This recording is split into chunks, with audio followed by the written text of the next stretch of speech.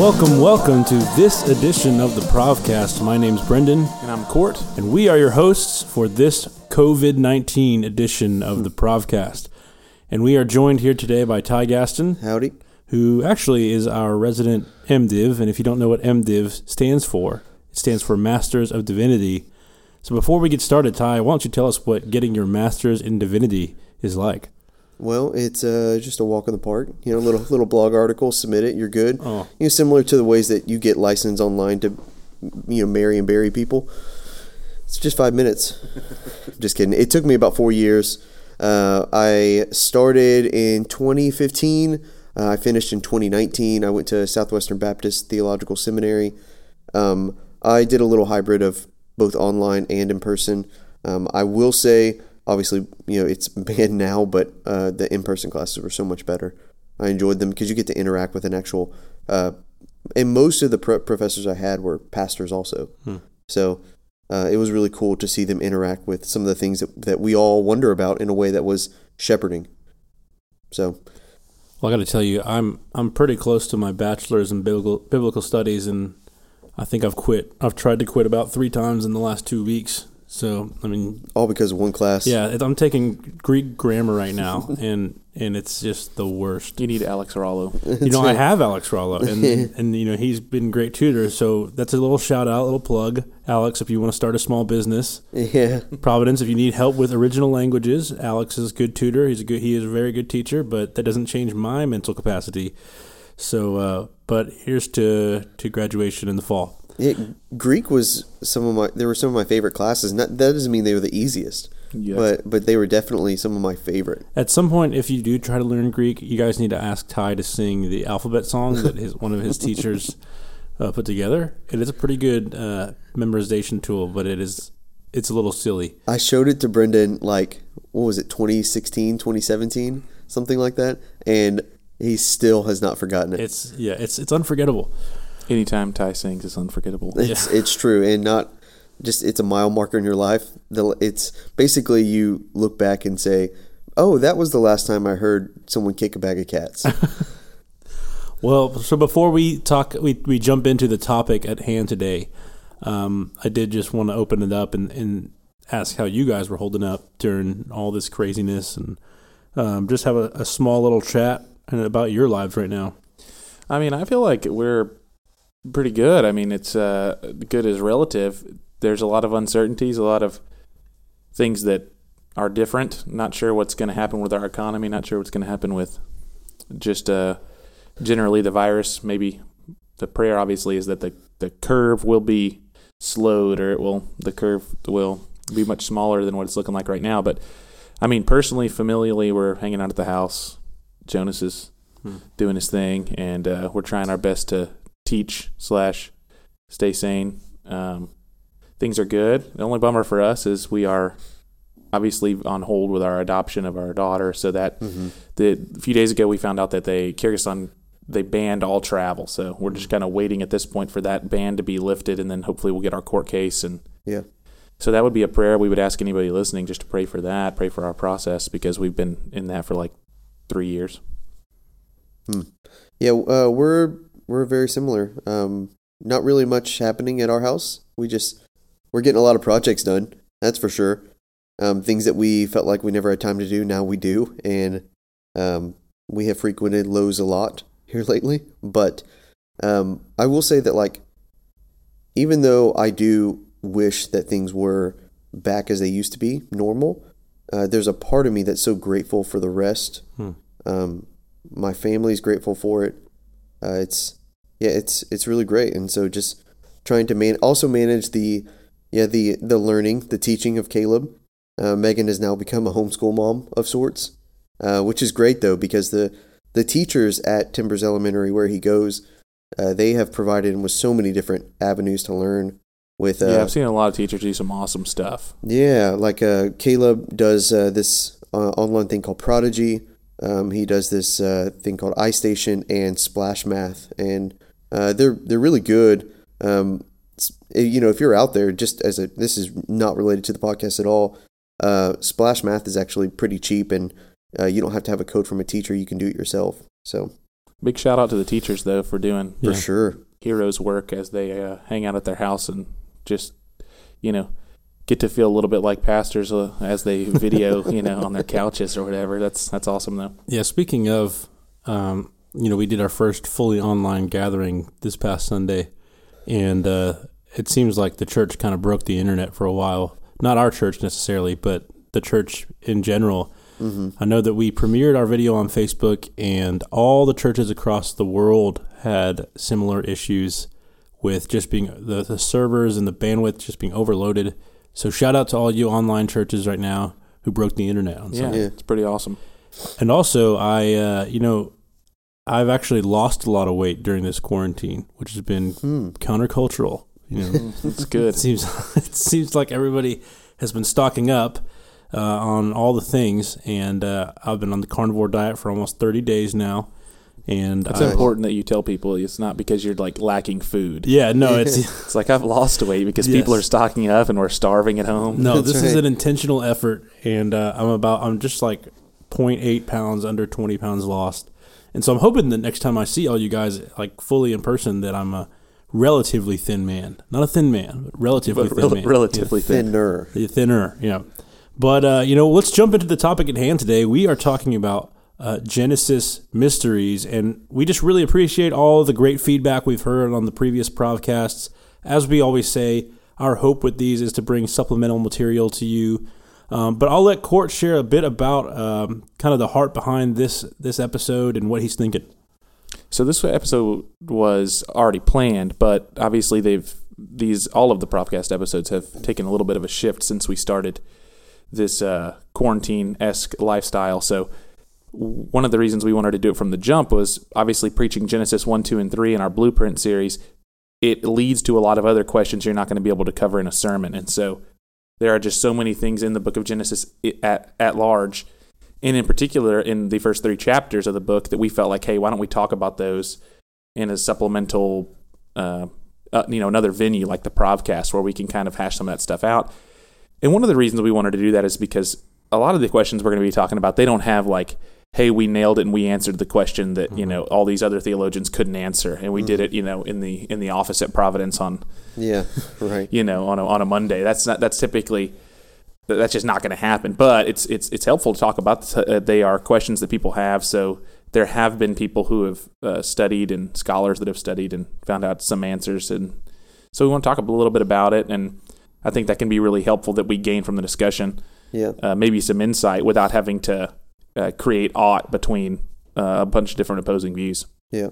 Yeah, and our hope right now is, as you're quarantined, as you're stuck at home, that we can do one of these each week and hopefully just make your day a little bit better, help us learn a little bit more about the Word, and kind of carry on with a little bit of the momentum that we had before all this hit. So I'll jump right into it. Genesis Mysteries. So we are going to dive in first to the story of creation. And I'm going to just pose a couple of questions here. I referred to Ty as our resident MDiv earlier, and he is sitting with a enormous systematic theology book right now. So he's got all the facts ready for us. I have none of the facts. In his head, though. Yeah. And so the first question is, I guess, and this is more of an opinion, and then we can kind of get into where the science or where the facts back it up. But let's talk about the creation of days. So we're talking about the 7 days of creation, really the 6 days of creation, and the 7th day with the Sabbath rest. But are we talking literal days here, or are we talking figurative days here? I mean, this is the age-old argument. This is the one that people like to have. I remember in my Old Testament class, this is one of the ones I took in person, and this was something like the students in the class would not let the professor move on. This is what they wanted to talk about. They wanted to talk about gender roles, and they wanted to talk about dinosaurs. Those things were the top of their list. So this is something that let's be clear. To this day, both arguments for what we're about to make are good. Both arguments are held by many Christians, many believers, and we're not gonna figure out the answer today. If it hasn't been figured out now, it likely won't be because, and this is one thing that like my professor always said, try not to put hardline truths in the white spaces of the Bible. So like if the text doesn't say it, don't try to make the text say something. Yeah. So that being said, the different terms that we see, at least amongst Christians and believers, are the literal days. So young earth would mean that God created the earth and all that is in it in 6 literal days. The seventh he rested. And the old earth would be that the days are actually a figurative time. They actually are millions of years. Court, you kind of alluded, before we got on, you talked about the gap theory. Yeah, well, I mean, obviously framing the question a little bit would be, well, why is this even a discussion? And the reason it's a discussion is because you have carbon dating and a lot of scientists who have gone into the geological studies and said, hey, the Earth is however many million or billion years old. Yeah. And that it seems to be a consensus that as you study the Earth, that we have a very old Earth, according to scientists. Yeah. Now, I will say, especially if you're a young Earth creationist or you don't believe that, because you take the first chapters of Genesis literally, then you're like, well, there are other geologists that disagree, right? But by and large, you have a lot of people saying that the Earth is old, so that has created the question, right? And that's why we even talk about it, right? For a long time, this wasn't really a discussion, and there's a big discussion now. So yeah, the gap year or the gap theory is that you have Genesis 1:1 that in the beginning God created the heavens and the earth. Yeah. And then you have verse 2, which is, and there was a void, right? And it was darkness was over the face of the deep. The gap theory is Genesis 1:1 is God creating everything. Yeah. And then there's a millions of year gap between verses 1 and 2. And then everything else that we find in the 6 days of creation in Genesis is God ordering and basically filling the earth, that he's already created the heavens and the earth. So the reason that we have an old earth, or at least like carbon dating, is because there's this big gap of time between when God spoke things into existence and when he actually filled it. Yeah. Yeah, so the word day is interesting to me, just because it could mean so many different things. The word in Hebrew is yom, and so there are times in the Bible where that means a very specific 24-hour day. There are other times where the exact same word is used, but it's meant to be a period of time. Like, in Genesis, we see in some ways that could be referring to a 24-hour day, but in Job, it says the day of the Lord's wrath, Job 20, I think 28. The day of the Lord's wrath, that's clearly a period of time. And so some people have made the argument that, well, they've said that because they say day and not days, that this clearly means a 24-hour day. But you could say, well, I guess, some people have said if God wanted it to be a period of time, he would have been very explicit about that. But you could say the opposite also, that if God wanted this to be a 24-hour day specific period of time, he would have been explicit there as well. It kind of plays into taking the biblical text literally and figuratively. Correct. How do you decide what's literal and figurative? I do think you have to say there are portions of the Bible we must take figuratively. Yep. And so if we're willing to make that step, well, then we have to ask ourselves, what is the author's intent? Part of that's like just hermeneutics, right? It's like how you read it. Any text in the Bible is trying to figure out the author's intent. So the question is, what is Moses really getting at, and what is figurative and what is literal? And I think that's what we're always doing, not just what we're doing with Genesis. It's what we ought to be doing as Christians all the time is asking ourselves, what did the author originally mean in this context when we read a passage of the Bible, rather than just kind of, what I learned when I first came to Christ, would you just open up the Bible and you immediately apply that to yourself. Right. Yeah. And that's really good. Maybe if you get to the back, I don't know, fifth of the Bible when it's epistles, and it's really tough if you just jump right into the middle and read a text of the prophets or something. That seems harsh if you just immediately apply, God calling you the whore or something. Yeah, for sure. There's just so many different ways that you can go about this. And in some ways, there's really strong arguments. Like one of the strong arguments for a 24-hour day is every single time of creation prior to the seventh day, it ends with, and there was morning and there was evening. And so in some ways, the writer, the author is framing that day. And some people would say, okay, well, it doesn't say that in the seventh day. It doesn't mention that at all. But when this topic of Sabbath, the restful day, is brought up again in the Ten Commandments, the people would have heard that as a 24-hour day. And so it's kind of assumed, implied, that this is one of the arguments as to why people believe these are 6 literal days because of that. Yeah, I grew up in the church my whole life, and I think it was about 4th grade when I finally asked a question to my Sunday school teacher. And I remember who those were at the time, just saying, well, what about the dinosaurs? What about what does this mean? And as I went into middle school and as I went into high school, and we had a solid youth ministry at the church I grew up in, and a devoted pastor to the youth. I particularly remember, and Court, you just kind of mentioned it earlier, that his advice to us, his counsel was to not try to spend so much time on the details, but the theme of Genesis, or at least Genesis 1, for us at the time, was that not necessarily, it wasn't written to explicitly explain how God created the world, but that God created the world. Mm-hmm. And that was the first thing we needed to know before proceeding further into the depths of it. And then the same thing with Revelation, is that in the end, God wins. Yeah. And that is our hope. We must establish that foundation before we dive further into the details. Yeah.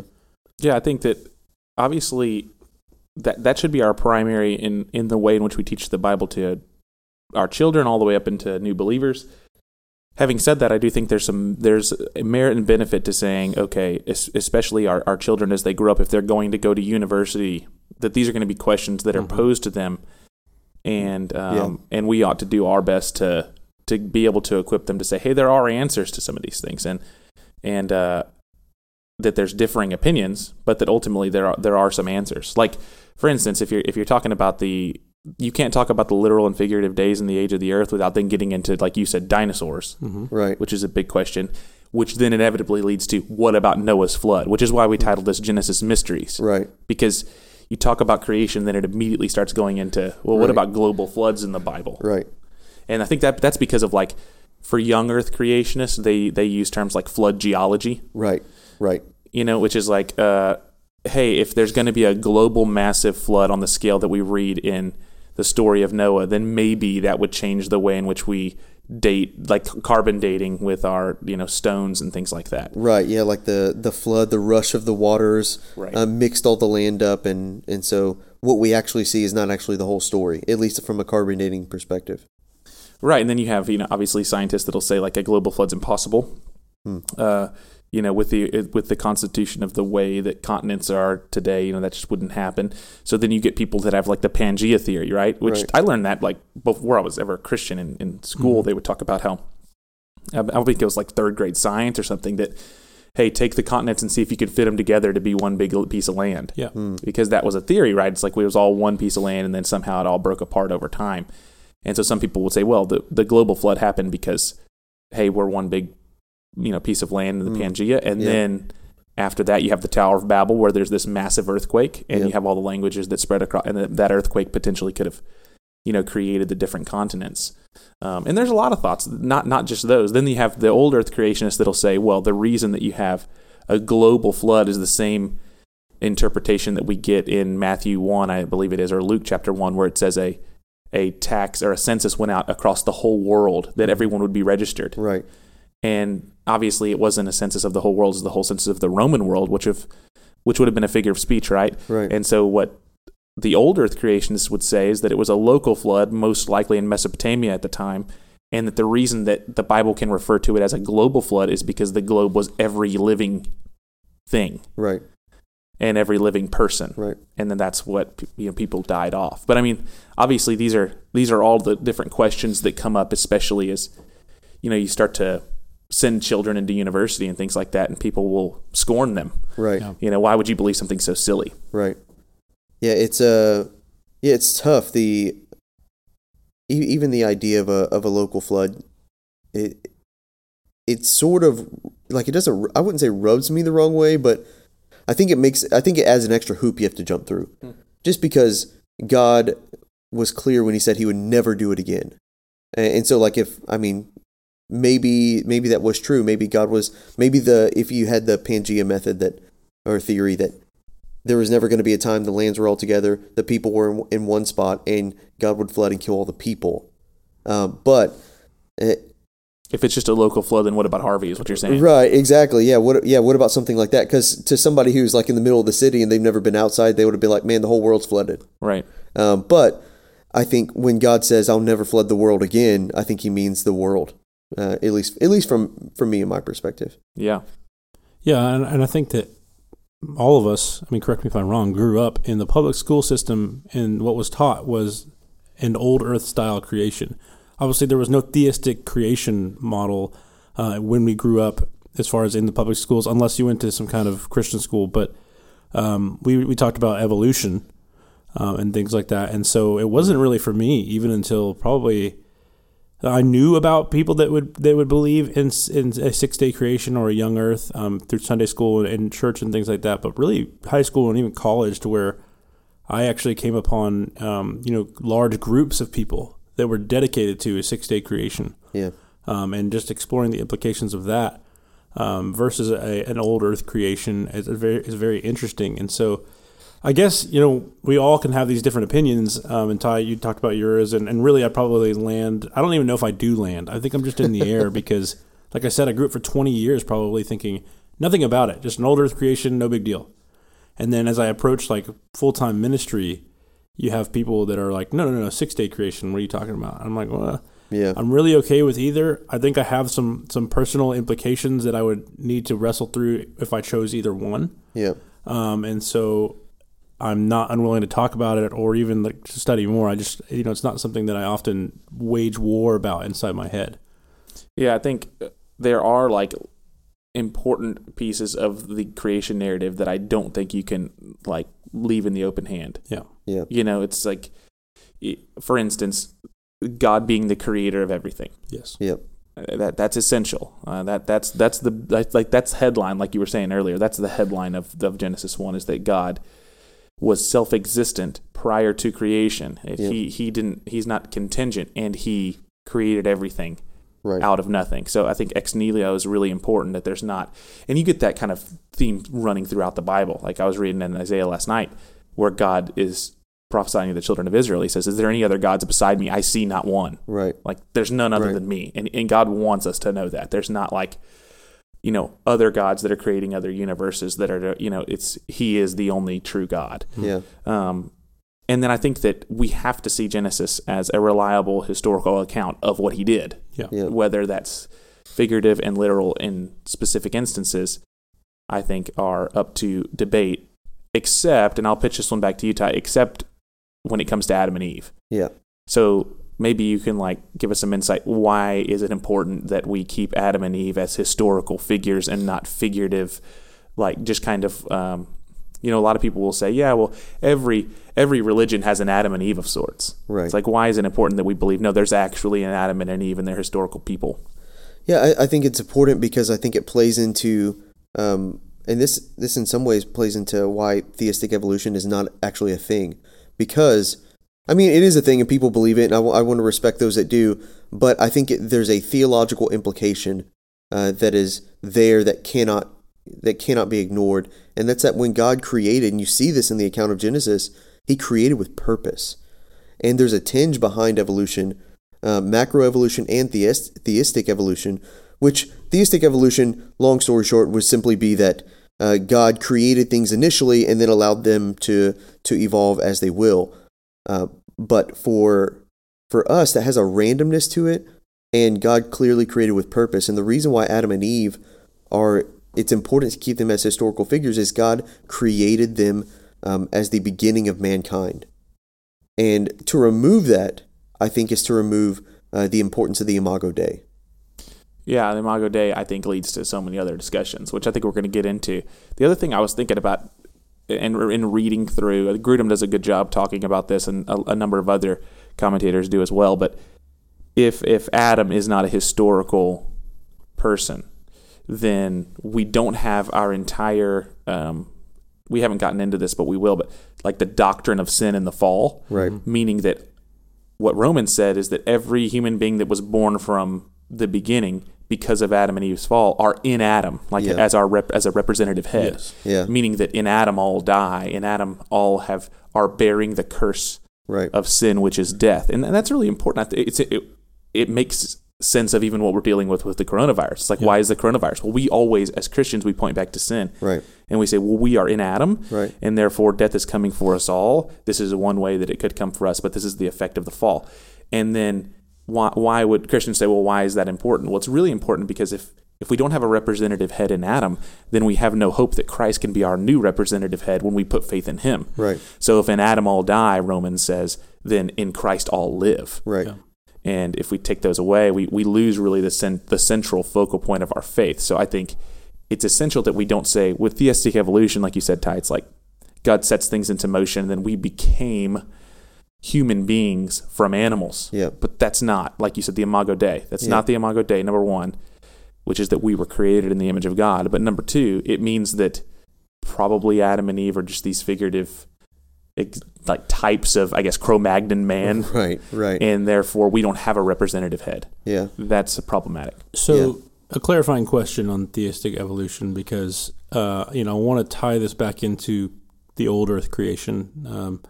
So when you say that, or I guess when both of you, I'm not saying that I don't, I'm just posing this question, that theistic evolution isn't a thing as far as like the truth. Are you differentiating that between, so if you take old earth creation and you say that the earth, 6 days were millions of years. Yeah. Are you discounting the possibility that things could have evolved, plants, animals, whatever, into what they were at the time of creation of man? Mm-hmm. Or are you saying that everything was exactly the same from the moment it was created all the way through those million years, if you were taking an old earth creation stance? Yeah, I mean, and some people have said, I don't think it's an accurate term. Some people have said microevolution. Yeah. Where you have like plants adapt to their environment and they become different plants. Mm-hmm. I think adaptation is probably a more accurate term there, because they're responding to their environment, and so I don't think that things have simply remained the same as they are, because I don't think our world has remained the same. Yeah. And so it's why, like, if I were to move to Africa, I mean, I'm very pale, but eventually, can confirm. Right. Eventually, I would get some kind of tan of sorts. Yeah. Because my body is adapting to its environment, and so I think I don't. Theistic evolution would say that it's kind of a Christian's version of macroevolution, which is things began initially and they became different things, migrated to different species, and there's not a. I think you can bend evidence for you to believe that, but they've never been able to recreate that study. Yep. They've never been able to turn a species to another species and observe it, and it's merely a theory. And theistic evolution falls there, and so And the theory's on the basis of that happens over millions of years, right? Which conveniently, most people agree that human beings have not been around that long, right? So conveniently, they say, well, of course that hasn't happened in our historical existence, because why? Well, because it takes millions of years to do. But the Genesis, couple things. Number one, the Genesis account says that God created things after their own kind. Right. So like beasts after their own kind that they would reproduce. Yep. And so I think that that's important. Secondarily, I think it's important for us to say we are not saying that God didn't create, like you mentioned, whether it be animals or even human beings with the capability to evolve to their circumstances or to their habitat or to, of course, like that's scientifically proven that species evolve, we evolve because we have an adaptability, but that doesn't necessarily mean that there's not a designer. Right. Yeah. That God had not designed us for that very purpose. Correct. And so like maybe something to consider is belief in evolution as a biological process is not the same as belief in evolution as a worldview. Right. Correct. Yeah. And that we can say, like, there is something to be said about a biological process of evolution that can be affirmed without having to say that we're going to jump on board with the worldview of evolution. And I think that's what makes me most concerned. Right. Is it feels like, like, for instance, I was reading an article from Tim Keller, and he was talking about Sam Harris. You guys, he's kind of like I don't know how to explain Sam Harris. Face of atheism. Yeah, but he's very popular. Yeah. I mean, like Joe Rogan popular, right? Like lots of people listen to Sam Harris's podcast. He's kind of like the new face of atheism, like you said. Yeah. And the Tim Keller interview was saying, or the article he wrote was that Sam Harris heard about this guy. I think his last name was Collins or something, but he had been chosen to sit on the chair of this, university, right? I think his name was Francis Collins, and he was going to be the head of this university in some way. And Harris comes out and says, basically, I can't believe that we're going to put someone in this chair that has an understanding of human nature that, doesn't rely upon neuroscience, psychology, cognitive science, behavioral economics, but instead believes in and basically just shames him for having any kind of Christian thought. Right. And Keller goes on to say that part of the problem that we're dealing with as Christians is shame is a powerful motivator against anyone who has a thought that might agree with a biblical narrative. And he calls it plausibility structures. Yeah. Meaning it's completely implausible for you to even say that you disagree with evolution as a worldview now. Right. Which it's like you mentioned earlier that there's holes in it. Yeah. But if you talk to just regular everyday teachers or just you're totally dismissed. Like Sam Harris wants to do everything he can to dismiss you as an intellectual. Right. If you disagree with him. Exactly. And that's really a sign of the times, right? The sensationalism, I'm not gonna really be concerned with what's actually true. I'm gonna be concerned with what affirms how I feel. Yes. And so, in order to completely diffuse anything you would say, they're going to call you uneducated. Yeah. So so Keller says they don't want to refute you logically. Right. They just want to socially ostracize you. Right. And make everyone else that like the audience. That's one thing that social media does. Create an audience that says, "Look at how implausible they are as a person." Right. Because they believe this. So it's like social shame, which ignores any kind of logic to the argument. That's my only concern. Right. And so with theistic evolution, it's I'd like to probably talk with people and say, well, what do you mean by that? Yeah. Right. If it's theistic evolution, which embraces evolution as a worldview, I think that degradates the things that are foundational to what it means to be Christian. Yeah. And I also think you're just going to have a hard time with everything you read in Genesis. It's going to have a really difficult time. Or the Bible for that matter. Right? Yeah, the Bible for that matter. But why would, if theistic evolution were true and complete, why would God feel the need to create a man? Wouldn't that just work itself out? Right. So I think you're just going to run into a lot of issues, and maybe you could get there. Maybe you could jump through some hoops, but you're digging really deep into what I referred to earlier as in the white spaces. Yeah. And I think that sometimes if we're not careful, our desire to explain away certain parts of the Bible, it's ignoring at the very center of the Christian faith, you have a resurrection. Right. Yeah. Or maybe you can go a little step before that and say you have the incarnation. Yeah. Yeah. These are supernatural things. There's a scientific explanation for the hypostatic union. Yeah. Which is God is 100%, or Jesus is 100% God and 100% man, and how those two natures are one. I just think you have to acknowledge at some level there's a supernatural element to our faith. Right. Well, and you guys mentioned the Imago Dei, the image of God. And so basically to say that Adam and Eve would be figurative would kind of deny that, because essentially if you're looking at what we're talking about as a theistic evolution, you're looking at apes, monkeys, primates, yes. Okay. Got my words a little bit. So, evolving or adapting up until a certain point, and where they reach a checkpoint, like in a video game, where the image of God is then at that point locked into them, as if God didn't, do it from the very beginning. And so, I agree with you. It's of utmost importance, and the reason is because the Imago Dei is not just some kind of figurative concept. It is a real tenet of our intrinsic worth and value, and who we were created to represent.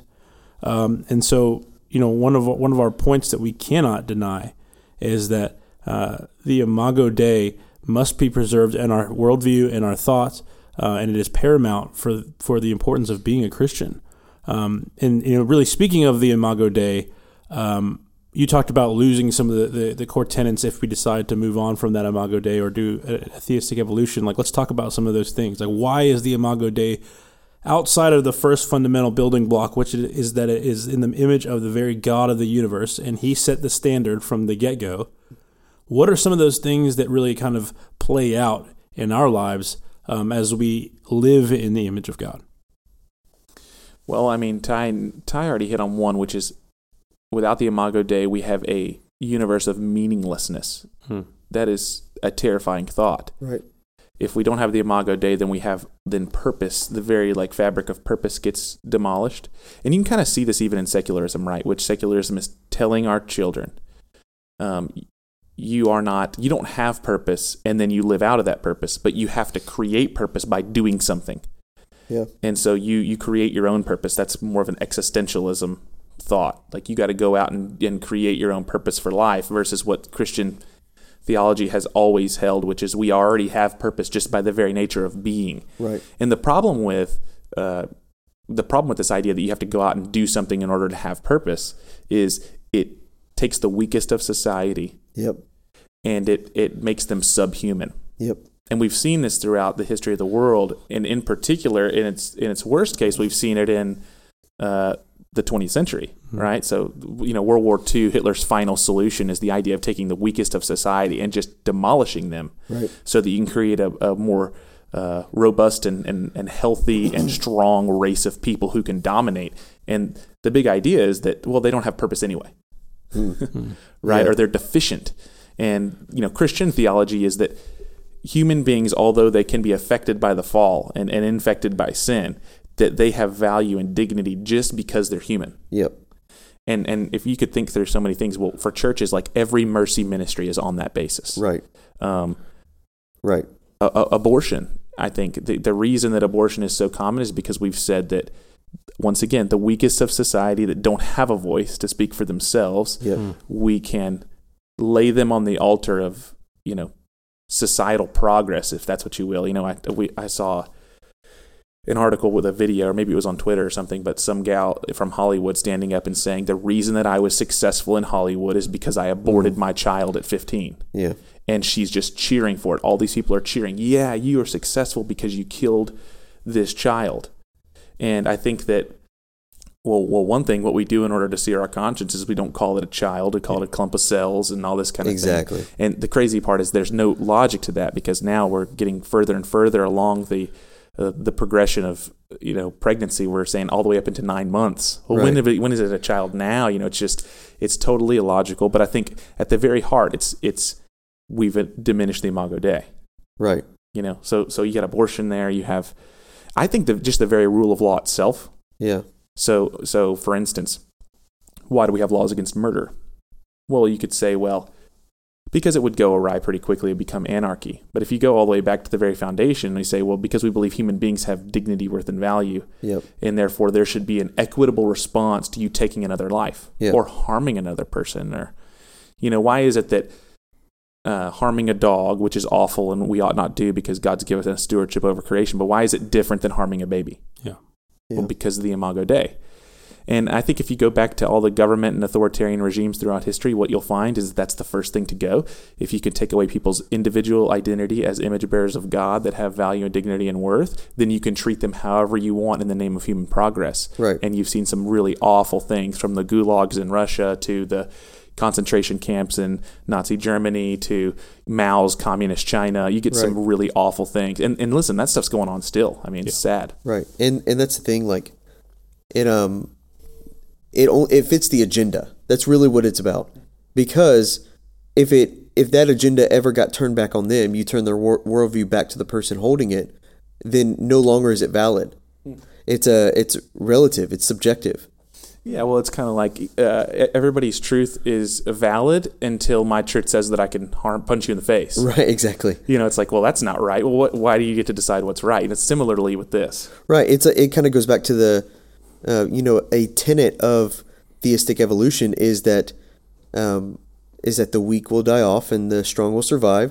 Well, if that's the case, then we shouldn't be helping any poor people downtown. You should never visit someone in a hospital.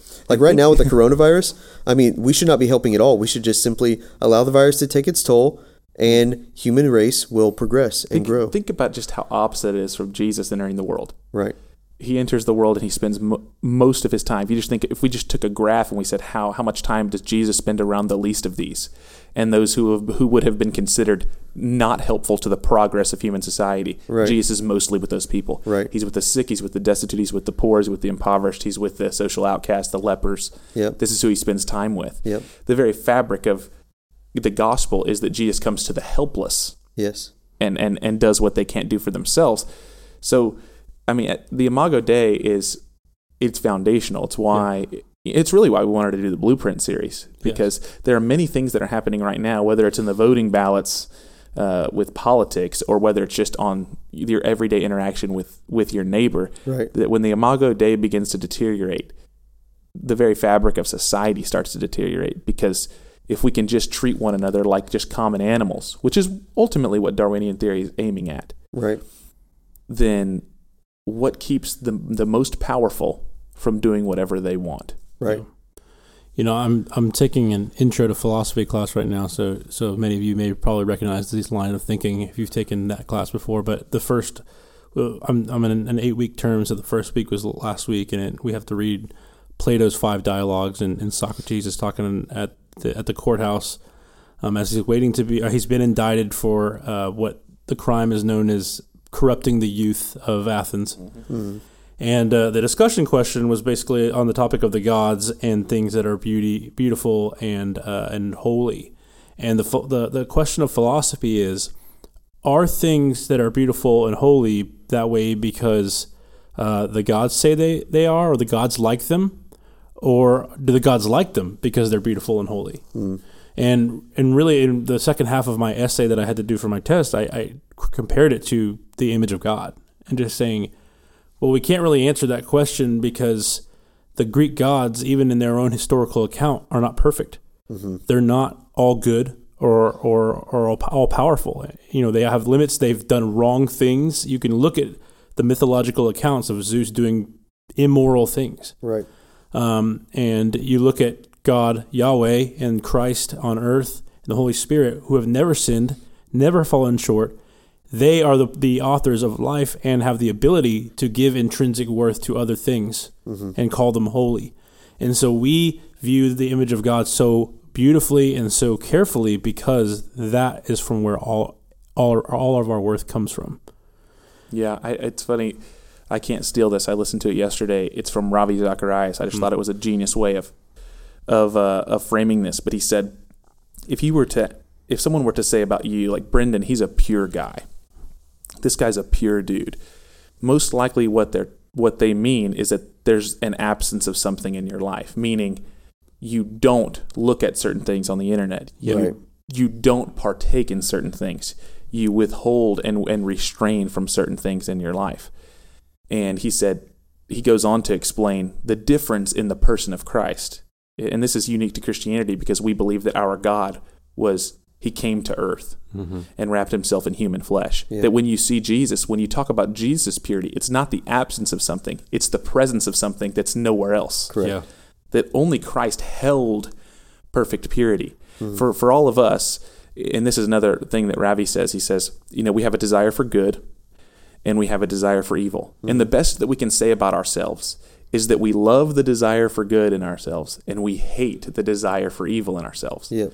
But you can't deny that you have that desire for evil and that it's there. With Christ, you have what is nowhere else in the universe, which is purity. It's the presence of something completely other that he invites us into. So to answer the question, it's like whenever we look to the Christian faith, what we have is, well, for instance, you said you can't answer the question. Because we have Christ, which is the presence of perfection. So, yes, he says it and it is sacred, and he is sacred, and therefore he says it. Yes. Both become true in the person of Christ. Yeah. And then so to bring it back to the Imago Dei, that's the beauty of saying that when we're in Christ, we're born again. Yep. And he's making us like him. Yep. Like he's putting something in our hearts. The Spirit's like it's what does Ephesians 1 say? It's the deposit, the guarantee of what is to come. Right. So he places in our hearts this new something, this purity that's going to fully bloom and blossom when we see him face to face. Yeah. And so we basically, this fractured image bearers that we are getting put back together again. Right. Yeah. Just an amazing thought. Yeah. Well, I want to begin to land the plane here, but before I do, I just have to ask, because I know everybody's wondering, what about the fossils? What about the dinosaurs? I alluded to it earlier, but it was so funny watching my Old Testament professor respond to these people because he would start to move on. He'd be like, no, you didn't answer the question about dinosaurs. What about them? And he would have to keep saying listen, we're not going to be able to answer this today. But there's this will kind of tie back to old Earth and new Earth because it depends on what you believe as far as dinosaurs. Now, some people say that the word tanin in Genesis and throughout other books of the Old Testament, it can sometimes mean serpent, it can sometimes mean sea monster, but more often than not, it's translated dragon. And so they'll use this, and so you have the behemoth in Job, and it says that its tail is the size of a cedar tree. And so you could take that as figurative, or you could take that as literal. But some people would say oh, well, that's like a Tyrannosaurus Rex or Brachiosaurus. Its tail is like a cedar tree. Some people have said it's an elephant, but clearly that's not the case. So if you're a young Earth, you would say that dinosaurs lived alongside man, and the flood killed them. And that's in general small view of it. If you're an old Earth, in order to keep consistent, you would say that for the most part, dinosaurs lived prior to man, but still existed at some level. And when the flood came, it killed them. Yeah. But what is clear is that God did not explicitly talk about dinosaurs. Yeah. And so that's what makes this topic pretty tough because of it. But, and some people who hold to a new Earth or a young Earth theory, they would say that since God did create everything with age, with maturity, like he created Adam as a full-grown man, not as a baby to grow up. He created trees that were likely tall and had rings. God didn't just create tectonic plates that collided and then finally at some point became mountains, but he created mountains and the things in it and created the rivers, and he's created everything with age. And because of that, some people, your kind of like hyper young Earth theorists, will say that God also created the Earth with bones in it and dinosaurs didn't actually exist. The only problem with that is that it's a bit deceiving. Right. Yeah, it's basically God tricking people into believe that something was there when it actually wasn't there. Right. And then people with the old Earth, their problem would be, okay, so you're saying that at some level there was dinosaurs that died before the fall. So death entered before the fall. Right. And so then there becomes this issue. The response to that would be, well, yeah, because there was certain elements of death before the fall, including plants, because plants had to be eaten in order for human beings to survive. Correct. So, yeah, I agree with you. I don't think you're going to solve the dinosaur dilemma. I think we could with certainty say that there are animals that are represented with those fossils that we just don't see. Right. And it's incredible and it's awesome. And like studying it, I think is great if you get to go to museums. Right. My nephew Caleb loves dinosaurs, loves studying them. And I think it's magnificent to think that God would create animals of this sort. Yeah. And listen, I would just quote, I think it's Thomas Aquinas. He says, ultimately, science and scripture will agree in the end. Yep. And where they don't currently agree, there's probably a misinterpretation on one end. Yep. So either and this has been true of science before, right? So like there was a time where we thought that we were in an Earth-centered universe. Mm-hmm. And then, Galileo had to come along and say, nah, it's a sun-centered universe, which really Copernicus, I think, was the one who maybe first started it. But like we're a heliocentric universe. And so science has been wrong before. It's plausible that could be the case. I will say, however, it seems like there's a lot of evidence that would say maybe we're misinterpreting, maybe we don't really understand what the scriptures are saying, or Deuteronomy 29:29, the secret things belong to the Lord, and he has just chosen, as he does with many things, that we're on a need-to-know basis. Yeah. And he's like, listen, you don't need to know. Yeah. For us, and maybe our ancestors knew. Right. And we don't. But I think that I agree with Aquinas to say science and scripture will agree in the end. Yes. There's probably an error on our interpretation on one end. Yeah. Yeah, I tell it to my students all the time whenever we teach that they don't need to be afraid of science. Because so many of them are. Like, what if we discover something that debunks my entire philosophy of belief? It'll happen. Yeah, and you see it happen.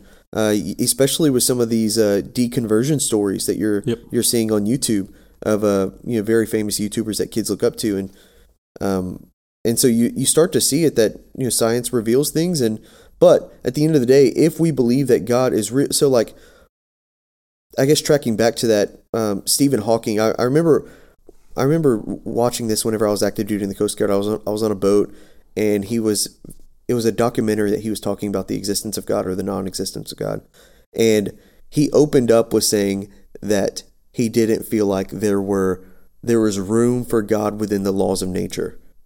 And I know what he was doing. He was using the laws of nature as sovereign. Yeah. And there's a fracture in his framework. So he's not going to consider God because he already has a sovereign framework in the laws of nature. So he can't fit God in there. Nature is his God. Right, exactly. But it doesn't assume that God created those laws of nature. It doesn't assume that God created things like gravity. It doesn't assume anything like that. So whatever, we have to remember that we have a sovereign God that sits above everything, and he's the one that creates. He's the one that designs. And when something gets revealed, it should not scare you. In fact, it should further concrete your faith. Yeah. It should remind you of a good God who took all of these details into consideration whenever he was creating. And I would say, if we read the Bible in its entirety, there is the theme is that human beings rebel against the authority of God, and therefore would like it. The original sin, right, is this idea that we would like to sit on the throne of God alone and have him be gone. Right. So the idea that there's going to be scientific advances that ultimately shove God off of his throne should not shock you. Right. You should probably spend time. We should teach our children to spend time asking ourselves: is the aim to get to truth, or is the aim to dethrone God? Right. Because if the aim is to get to truth, then we want to be on board with that. Yeah. If the aim is to dethrone God, and then therefore we would do anything that we can to even mask or manipulate truth to that end, well, then we have to see it for what it is. And I think that's what's happening culturally with the shame. Yeah.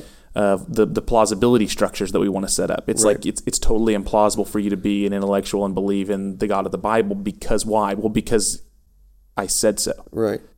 And therefore, you don't want to have an argument, you don't want to have a discussion, you don't want to have a debate on the logic of it. You want to have a debate on the basis of emotional shaming arguments. Right. Like what a fool you are. And I think, and this is true, right? The older that you get, the less effective that is. Yeah. At least that's in my experience. Maybe that's not true all the way across the board. But in my experience, the older that I get, the less effective shaming is. Yeah. But I will say, and you guys, if you put yourself back in your teenage years, there's very few things more effective than shame when you're a teenager. Right. Because it really doesn't matter as much what's true as it matters, am I accepted? Right.